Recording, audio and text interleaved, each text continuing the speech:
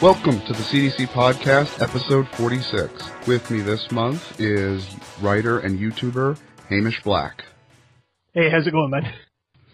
You started your channel writing on games almost 2 years ago exactly. I think we're doing this a week early. How did you get started in video-based video game criticism? So, it's something I've been wanting to do for a long time. You know, it'd been kind of years in the making, to be honest, and it was just a thing of, like, I watched a lot of video game coverage. I thought there was room for something a little bit more in-depth or, you know, taking from more theoretical frameworks or whatever, but it never came together. It was a thing of I'd start a million different things and never finish them, and then it got to a point where I'd been working some, you know, terrible retail job or whatever, and I suffered from really bad depression. I had a really bad depressive episode, lost my job, and then I found myself with a lot of time, and basically I just said, okay, I can go with doing nothing, or I can try and just go with this thing that I've been planning. So yeah, I basically just thought, okay, I studied English literature at university. There's a lot of stuff in there in terms of authorship over a text that I find really interesting to apply to video games. So I just put together a quick thing about Her Story and Barthesian fractured narrative and stuff and put it out there, and that just kind of made things a lot easier to get the next one done, and, you know, it kind of just went from there, you know. So, yeah. Who or what influenced how you go about making the videos? It's a lot of people, really. I mean, I kind of really started getting interested in it when it was when Austin Walker joined Giant Bomb, who's now at Waypoint, and that was kind of when I started seeing, like, okay, there's a lot of people actually doing a lot of really good writing about video games. I wasn't necessarily seeing a lot of that on YouTube. Later, I would find that there are a lot of people doing very good writing on YouTube, but it was people like Austin. Then I found sites like, you know, Vice Gaming was doing some really good stuff, Killscreen as well. Yeah, just kind of a lot more of the slightly more in-depth game coverage I was really into. In terms of YouTube, as I kind of went along, I discovered people like Mark Brown at Game Maker's Toolkit, Super Bunny Hop as well. People like that kind of I discovered kind of as I went along, and yeah, they definitely had an influence on me, I suppose. Speaking of your first video, how you went for, like, a Barthian reading of Her Story. Yes. How long were you able to, like, continue along that sort of intellectualized version of game criticism or game writing in general? You see, it's interesting because I kind of constantly have these ideas of linking games to very specific theorists and stuff. Like, I did a video linking Killer 7 to Shklovsky, for example, you know, and the whole kind of art as technique thing. But it just, after a while, like, I grew more and more distant from my kind of academic career, as it were, and I just started thinking, this is getting a little esoteric, you know, and I just started thinking, man, you know, it's one thing taking a game and applying a theory to it and just, you know, saying that's that, but it's another thing to kind of more deeply examine why that's important and why that factors into why we play games, you know. So I decided to, after a while, it kind of started around the start of 2016, I just decided to put out a video talking about my depression and how it related to my experiences with Dark Souls, for example. And that was a deeply personal video, and it turned out that resonated with people a lot more than what I was previously doing. I felt more deeply attached to it. I felt like I'd gotten to some deeper truths about my experience with the game, and in that sense, it was a far more worthwhile endeavor for me to pursue, like, still keep the theoretical frameworks in mind as I analyze games, but kind of trying to express that in a much more, you know, approachable way, I suppose. Yeah, I'm actually kind of curious because if you look at, like, the views on your videos, it's only a couple of thousand on all of them, and then you hit Dark Souls and it jumps to 100,000. Yeah. And then it goes back to 10,000, 30,000, and then you do another one on Dark Souls, it jumps to over 100,000. Yeah. And I think like every video that breaks 100,000 or more is a Dark Souls related video. Is that? Yeah, there's a few that aren't, but it's mainly like you make a video on Dark Souls, you can get a lot of views on that. Yeah, it's wild, man. It's just so basically, I made I made a couple of videos on Dark Souls that had done okay, better than my other videos, and then I made one analyzing Blighttown, a specific area in Dark Souls, and that just kind of blew up for some reason, I don't know. And like I got a bunch of subscribers from it, but like I didn't want to just be that Dark Souls guy like you see so many other channels doing. Like I kind of thought, a lot of what has been, like, there's enough people out there saying Dark Souls is tough but fair, So I was like, well, okay, maybe I basically wanted to make sure that people were coming to the channel for me and not just Dark Souls, And there were some videos that I put out there that kind of started to kind of approach that, like, not quite the, the views that Blighttown video got, but, like, reaching about 100,000 views and stuff, and I was like, okay, this is people are coming for me rather than just a particular game, and that was cool, I guess, but it's something that is always kind of on my mind, I suppose, like, the amount of channels that you get where they'll, like, the lore analysis channels where they'll take, one word in an item description and then say, the dictionary definition of this word is this, and we can judge from that this game means this, and it's, that's completely pointless to me, and, I didn't want to become one of those guys, so, yeah, it's been kind of wild in that sense, but. I guess I was wondering how you feel about, like, Dark Souls being, I guess, the YouTube moneymaker when it comes to...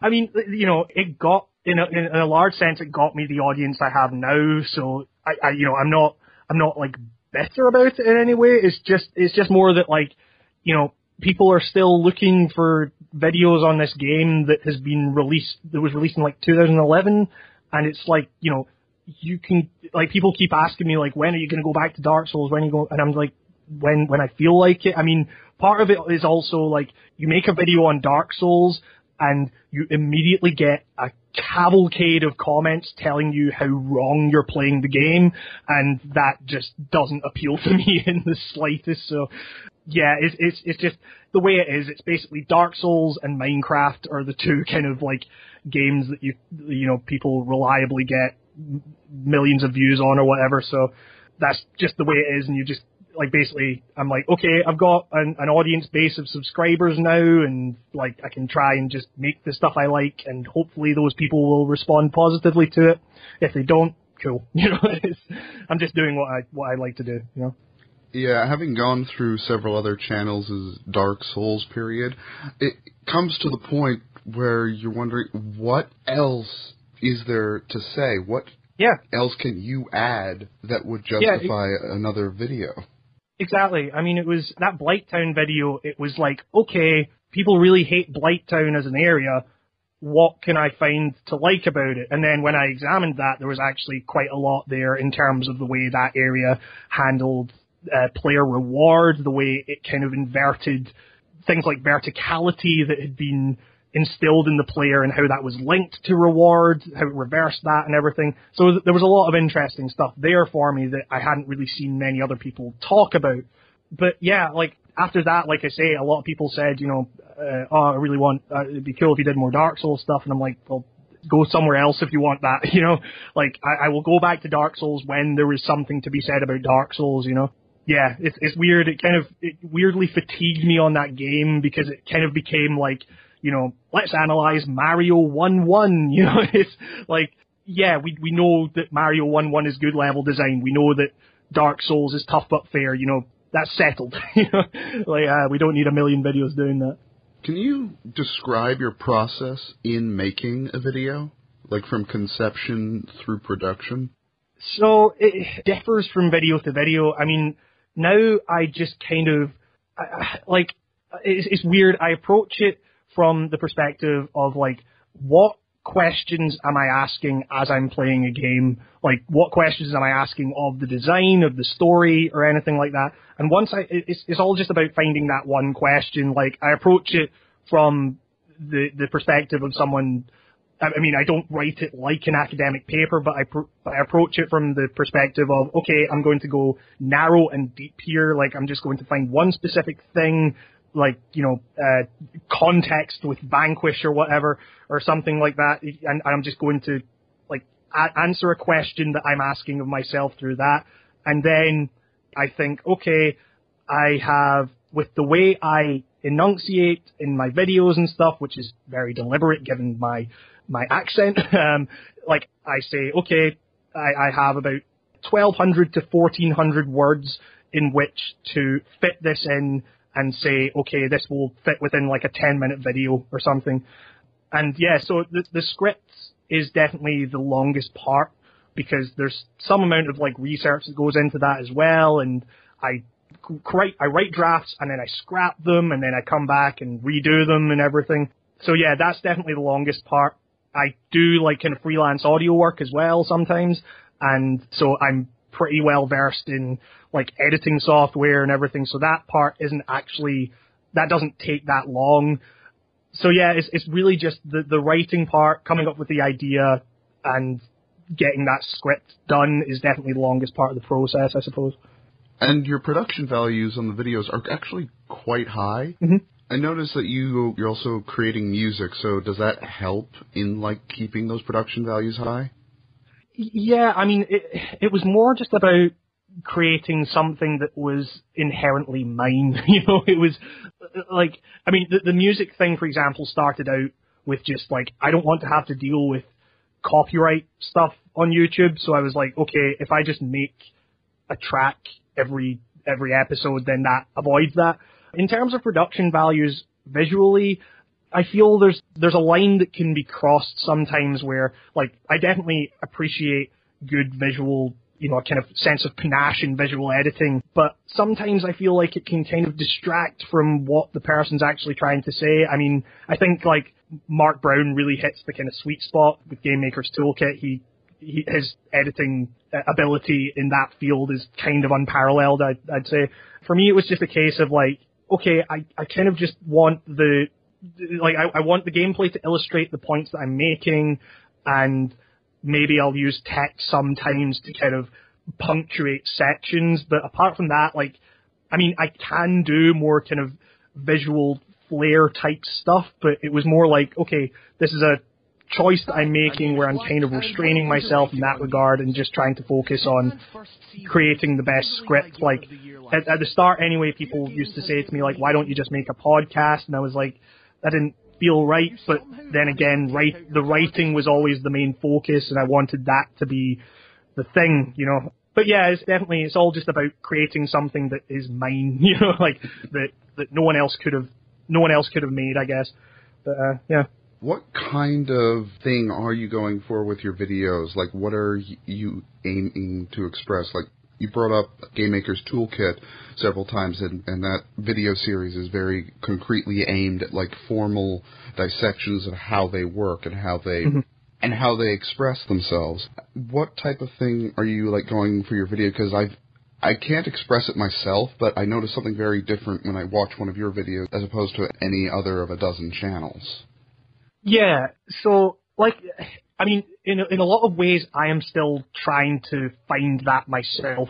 The way I view it just now is that I am drawing upon my own personal experiences with games, my experiences with other art forms, like music, and just creation in general, and trying to, like, my experience with theory in those areas as well, and trying to express a more personal experience with a game in order to come to a kind of greater universal truth, as kind of airy-fairy as that sounds. It's just, like, I feel like it's about viewing games criticism not as a definitive conclusion, but as this kind of unfolding tapestry, where everyone's contributing, and like it's not about saying this person's right or this person's wrong. Like, sometimes the questions that I ask in my videos, I don't necessarily answer, and that's a very deliberate thing. It's because sometimes it's very hard to answer those questions. But it all stems from,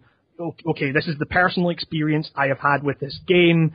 How can I express that in a way that will resonate with other people? So it's not necessarily super formal in approaching, this is the way game design works, or this is the way narrative design works, but it's approaching those subjects from a more personal perspective, and kind of with the notion of like fallibility. I might be wrong on this, but here's my perspective anyway. And so I guess you could describe it as like kind of weird op-ed type stuff.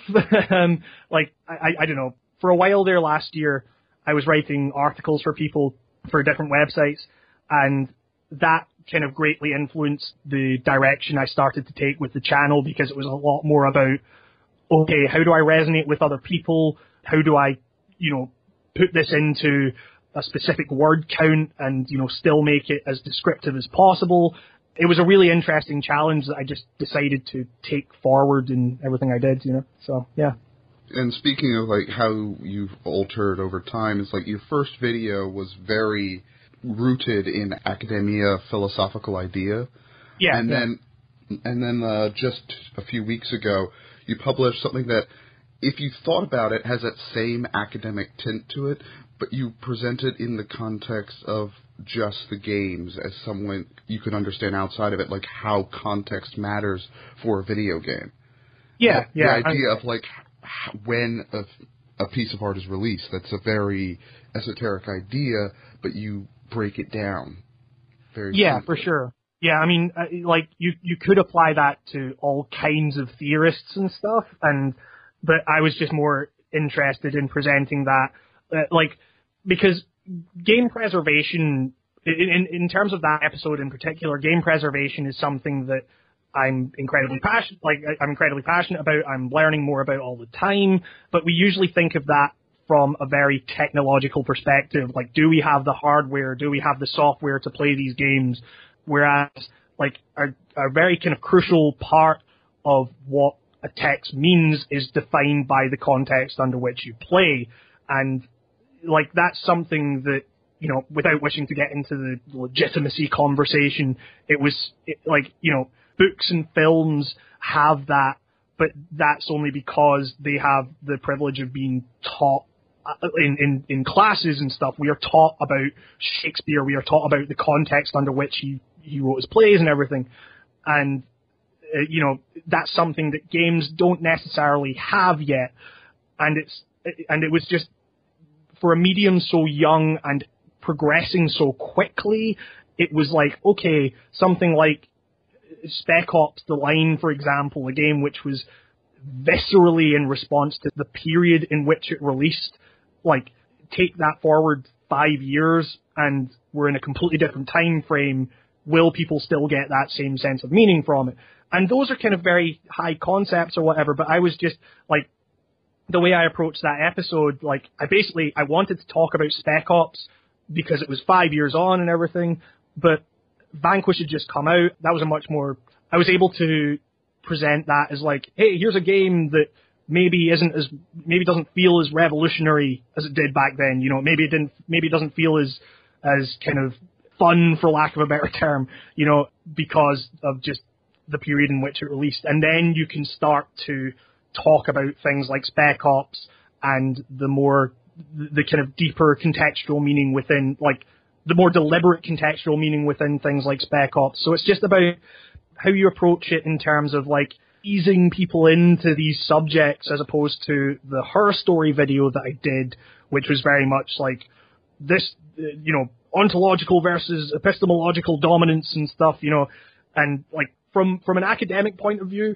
I still quite like that piece that I did, but it's like, people watching that, especially with my accent and how I hadn't quite learned to enunciate or level voiceover with music, it's pretty hard to watch. But it's and that was just something that going forward I just wanted to kind of maybe ease people into the process of approaching these higher subjects a bit more easily, I guess. Maybe it's the fact that I've been doing this so long that the thing is I enjoy pretty much both videos equally. It's just I have to like step outside of myself to recognize, yes, they are for very different audiences. Yeah, for sure. Yeah, and like I say, I'm still kind of finding my critical voice in a lot of ways, but that's what's exciting about it to me. It's like the channel is, I talk about games, but in a lot of ways, I'm basically kind of just like laying myself out there, and it's the kind of bare experience of what the experience that I had with a video game, and that's very personal in a lot of ways, but I think that if this resonates with me, then it should perhaps resonate with other people on some level. So yeah, it's like I said at the beginning, there are certain things that I want to approach from a more directly theoretical perspective, but it's just about finding that balance. And as I've gone on, it's just been about balance. Like I want to include some of that more theoretical stuff, but do it in an approachable way. It's interesting that you say that you're still trying to find your voice. We've been doing this series in essentially chronological order from the start date of a person's channel. Yeah. They started creating videos, and now that we're like getting within literally a 2-year starting date, well, there isn't as much of a backlog. There isn't as much of the evolution going on. There's less stuff for the person to consider for these interviews. Mm-hmm. So seeing that evolution, it feels like that these interviews are somewhat different than the ones I've done earlier, where they had a backlog, where they had almost an established style. Even if they were still trying to play with it, it was in the minutia. You say you're trying to like alter large swaths of what you're doing, trying to settle yourself in and figure out what works. Yeah, I mean, like, for example, like, I was just at E3, which is weird, like, for a channel like mine to go there and actually see that for myself, and I'm, like, that is involving me trying out some new things, like, I'm currently working on an episode about the context of E3 in probably what could be considered its most transitional year to date, with the public getting let in and everything. And it's an episode in which I barely talk about games, and I don't know how people are going to react to that or whatever, and I kind of don't care. But, it's just, I don't know, I come from a background of, DIY punk music and stuff, and that is, a lot of like, let's just get this done now. We'll do it ourselves. If it means we need to change up our approach, we'll do it. And, if something becomes stale quickly, you just throw it away and just do something new. Like, and that's kind of the approach I take to everything I do. And it's like, I don't know. I never want things to become stale. So I'm like, especially recently, I've just been thinking, okay, I've got this audience base now. How can I experiment with the form and like try and just like, yeah, I don't know. It's a process that has been going on since the start of the channel, but more intensely in recent, in recent months or whatever. Let's pick up that thread about E3 and expand it a bit. You have several videos that are not about video games, but like the stuff that orbits around the games. You have like Steam. Yeah. Game reviews, E3 conferences. Mm-hmm. Yeah, I mean, it's like context is very important to me. Like I say, a lot of the meaning we generate from any kind of art we experience comes from the context. And, I just feel that, like, with things like Steam, that was more kind of approaching the way we view, games as a product, as a consumable, and like that kind of spoke very directly to the approach that you see many critics taking, where it's like, okay, games are $60 and therefore you deserve this much value from it, and value is a highly, calculable thing and everything, and that's so yeah, like I definitely want to kind of speak to the larger culture when I can, rather than just like speaking to a specific game. Like I don't know. Sometimes it works and sometimes it doesn't. But I don't know. I like exploring all aspects of how and why we play, you know? Mm-hmm. Yeah. What do you feel video adds to the criticism, both of games and of Orbital material? So it's interesting because it was weird making some of those videos, like making that video on Steam felt a little weird because I was like, I'm just kind of using footage here from bad Greenlight games, and they're not really illustrating anything. It's just kind of I'm writing this thing, and because it's going on YouTube, I need a visual component to it. So it's like there are definitely times where it's like, okay, this is like maybe this doesn't need to be a video, but I still like it and I still want people to see it, so I put it there. But that's rare. Like usually I just think that, I mean, if we're getting really cynical about it, like originally it was like, okay, YouTube is the best way to build an audience. It's very easy to measure growth on YouTube as opposed to, it's very easy to get that stuff out there as opposed to something like a blog or something like that.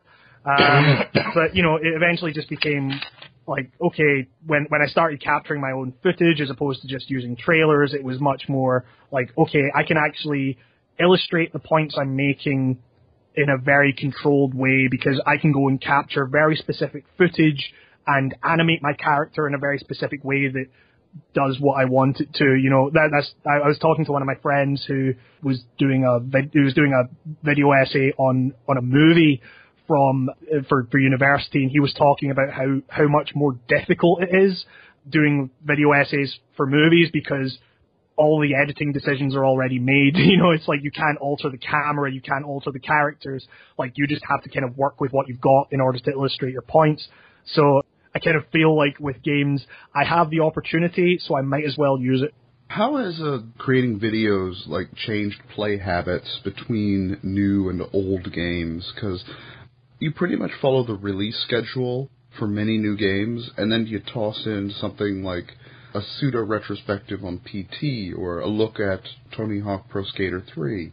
Mm-hmm. Yeah, I mean, it's not really like super deliberate in terms of like following release schedules. It's just I like to keep up on new games, and I figure that people are going to be looking for that kind of stuff, I guess. So I just figure that those interests kind of meet in a convenient way. So, but you know, there's like it's definitely now there's kind of getting to be a kind of lull in the release schedule, and I'm like, okay, there's a lot of old games I want to talk about, and so you know, I get.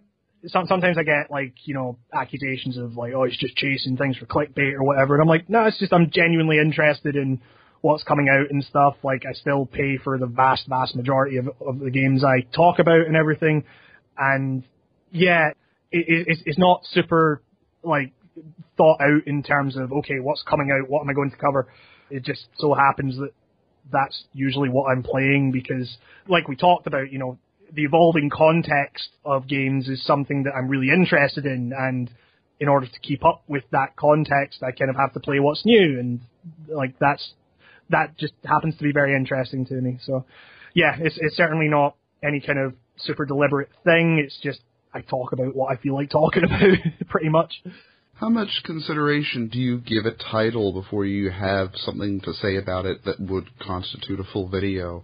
How much depth or detail do you dive into or think about while playing? I mean, it's more just that I constantly think about all media I consume in a at least somewhat in-depth way as I'm consuming it, you know. I mean, like, I've covered elements of games that I've liked before I finished them and stuff, you know, and that has led to some consternation, I guess, but it's like, hey, this is what I'm experiencing, and I want to talk about it, so, you know, like, usually, if I'm reviewing a game, which I kind of don't do that often on the channel, then I will obviously finish it and, you know, talk about it as a complete product, but, you know, usually I just, for example, Final Fantasy 15, I put out a video on that last year, and how the moments of relative silence in that game gave good contrast to the bombastic moments of battle, and it kind of made it feel more human, and that was something that I got in like 12 hours into that game and was thinking, man, this really reminds me of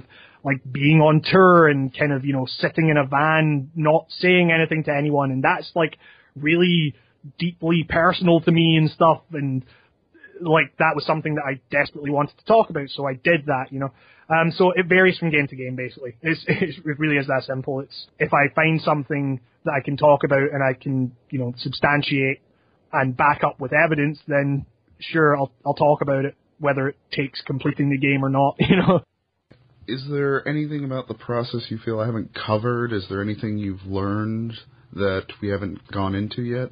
I mean, I don't know. I mean, like, I guess what I've been thinking about lately in terms of the process is, like, I tend to, like, reflect a lot on what I do and stuff, and, you know, what I realized recently was that, like, okay, I'm doing, like, 2 videos a month, which is a lot for like, you know, when you consider most video game critics on YouTube, like, they tend to maybe do, like, 1 a month or whatever, unless it's, like, a full-time gig for them, and it was, like, and I started kind of thinking that, okay, this is kind of relating to the music that I create for the episodes, which is like, okay, I'm forcing myself, it forces me to be creative, like, creating that much stuff. I'm just like, I create a lot of music, and that just carries over into my videos, and that was just a thing where, like, okay, I'm going to create this stuff, and, like, far from turning what I love into some kind of routine, like I say, it forced me to be more creative, so it actually, like, forced me out of creative ruts that I may have been in, and kind of encouraged me to try new things. So I guess it's like, you know, a lot of people say that, you know, if you're not feeling something, just kind of leave it for a bit and come back to it. Whereas I'm just more like, no, I'm gonna hammer this out, and I'm gonna try some new things if it's not working, and I'm gonna get it done. And it's, you know, so I guess, like, that kind of, it all just plays back into, you know, do it yourself, and, you know, make it work regardless, and, you know, through that kind of struggle, you will come out with something that may be different to what you originally envisioned, but will probably be, you know, will probably have some kind of truth to it that will be worth exploring. So you brought up pop punk several times as the do-it-yourself aesthetic, but your work seems a lot more polished than punk would imply. Yeah, I mean, it's weird. Like, I don't really know how to describe it. It's like, I appreciate chaos. Like, my second video, I think, was about music games and how the joy of making mistakes in music and the creativity that can come from that, like, is not explored through the gamification of music and attaching a score to it. And that was kind of like, it was viewing mistakes not in the final product, but kind of happy accidents that occurred in the creation process. Like, if I'm writing a script and something kind of comes up that I hadn't thought about before, or like, I've had it where effects will go wrong in a video before, and I've thought that actually looks really good, and I'll go with that. You know, it all kind of plays back into that thing of, like, you know, I'm the way I like to describe it is that I'm a perfectionist about chaos. It's like, I like to, in terms of Sonics being the sound, not the game. I like to, you know, I like things to be harsh and abrasive because that's what gets people thinking more. So in my videos, often it'll be like, okay, I will ease people in with a slightly more approachable topic before getting into something far more in depth. And, like, you know, people might not expect that, but because they didn't expect it, it kind of takes them from left field and they're forced to kind of engage with it, I guess. So I guess, like, the punk thing doesn't necessarily come into it in the final product, like, in terms of polish or whatever. It's more just in the way I approach confrontation. I believe that all good art is confrontational on some level, and I like to think that at the very least I'm confronting people with ideas about video games that they might not have considered otherwise. So that's kind of how it links in, I suppose. When I used to do interviews on books, I always got to talk about the covers that they made for them. And in this case, I guess you could call the thumbnails the covers of the videos. Yeah. And you go for a very large font to make sure it's readable by the person at the back. Yep. That's partially because the font I use for, like, the channel titles and stuff, it's kind of, it works with the channel title. It's very kind of like blocky, but I used to use that for thumbnails, and people were like, I can't read what that says. I was like, okay, well, I guess I'll go in the completely opposite direction. So it's definitely very high contrast images of video games, and then just like, okay, this is what this video is, just in big Arial block capitals, and it seems to do the job. It gives everything a nice kind of uniformity that I like, but it's also just like, hey dingus, this is what this video is. Come see it if you want, I guess. So yeah, it's. I kind of like the effect. It's just that most channels don't bother to go that far. It's usually just whatever YouTube randomly happens to catch as the frame to show off. And I do think you have to put some level of thought into that stuff. Like, I found that the format of my titles and stuff, like why such and such is important, or why such and such does this, like framing it as a question got people interested and got people to click on it, and it's the same with the thumbnails. It's like, I just kind of think, okay, if I just put what I'm asking in the video in the thumbnail, then I can't be accused of misleading people to click. It's like, that's just what this is. So it's definitely, there's some kind of deliberate thought that goes into that, yeah, for sure. But it's just, I feel like you have to. If you don't, then you're at the whims of an algorithm that absolutely doesn't care for the types of content that people like me create. So I'm just working with what we've got. You only don't do videos anymore. You started a podcast at some point. What of your other game-centric works? What are my other game-centric works? Well, you are on a podcast, correct? Yes. Yeah, I mean, it was basically, I hit a Patreon goal, and it was my friend and I, who talk a lot about video games. We just thought, why don't we, so the channel is, for the most part, very formal, and it's very much like, okay, I'm conveying this idea to people or whatever, and I'm trying to do that in the most effective and streamlined way I possibly can. And they're usually fairly high-minded ideas and stuff. Like, the podcast was just a means by which my friend and I could perhaps approach those same kind of things, but in a much less formal way. Like, most of the podcasts are just my friend and I laughing hysterically at how daft the video game industry is. Like, beautifully daft, we appreciate it. But, that's much more influenced by things like the Giant Bombcast and stuff, it's really just my friend and I just kind of talking about games for a few hours a week, and that, like with everything I do, like I'm very kind of selfish, I guess, where it's like I do things for me and for me alone, and if it's fun for me, then I think, well, I have taste, so I guess people with taste will resonate with this. I don't know. It's delusionally self-confident, but I just, it makes for a nice break from the hyper formality of creating, video game analysis for YouTube. So yeah, it's about finding that balance, and the podcast helps me find that. I'm out of questions, so that Sure. just leaves the final one.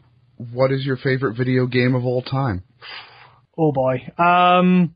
It varies. It's depending on what mood I'm in, it's either Dark Souls because of the effect that game had on me at the time. It's either Metal Gear Solid 2 because that's objectively the best Metal Gear Solid game in my opinion. Well, no, I said objectively. It's objectively the best Metal Gear Solid game. Or it's Killer 7 just because there was no other game like it. So, yeah. that's my answer. 3 games. 3 games are my absolute favorite of all time. All right. Yeah. That's a lot quicker than most people. I've given a lot of thought to it. Okay. Well, tell the people where they can find your work and where they can support you. Yeah, so if you go onto youtube.com/writingongames, you can find a bunch of video essays that I do. You can support that on patreon.com/writingongames. You can find the podcast. It's just imaginatively titled The Writing on Games Cast on iTunes or wherever you get podcasts. And I guess you can follow me on Twitter @HamboBlack if you feel like reading inane tweets. So. And if you enjoy this podcast and all our other work at Critical Distance, you can support us at Patreon at patreon.com/critdistance. And we love all our Patreons, and we are very grateful for all that you've been able to help and support us. In particular, we'd like to thank those who pledged $20 more a month, including Akshkan D, Asmund A, Brendan V, David K, Joe O, Nathan G, Ted D, and Theen A. Sorry I can't say your full name, but this is what we promised. They're all great people. And yes, they are. And if you enjoy this podcast, please consider rating us on iTunes. Every little bit helps getting the word out there about our existence. Thanks again, Hamish, for coming on. Oh, thanks for having me, man. It's been great. It's been a blast.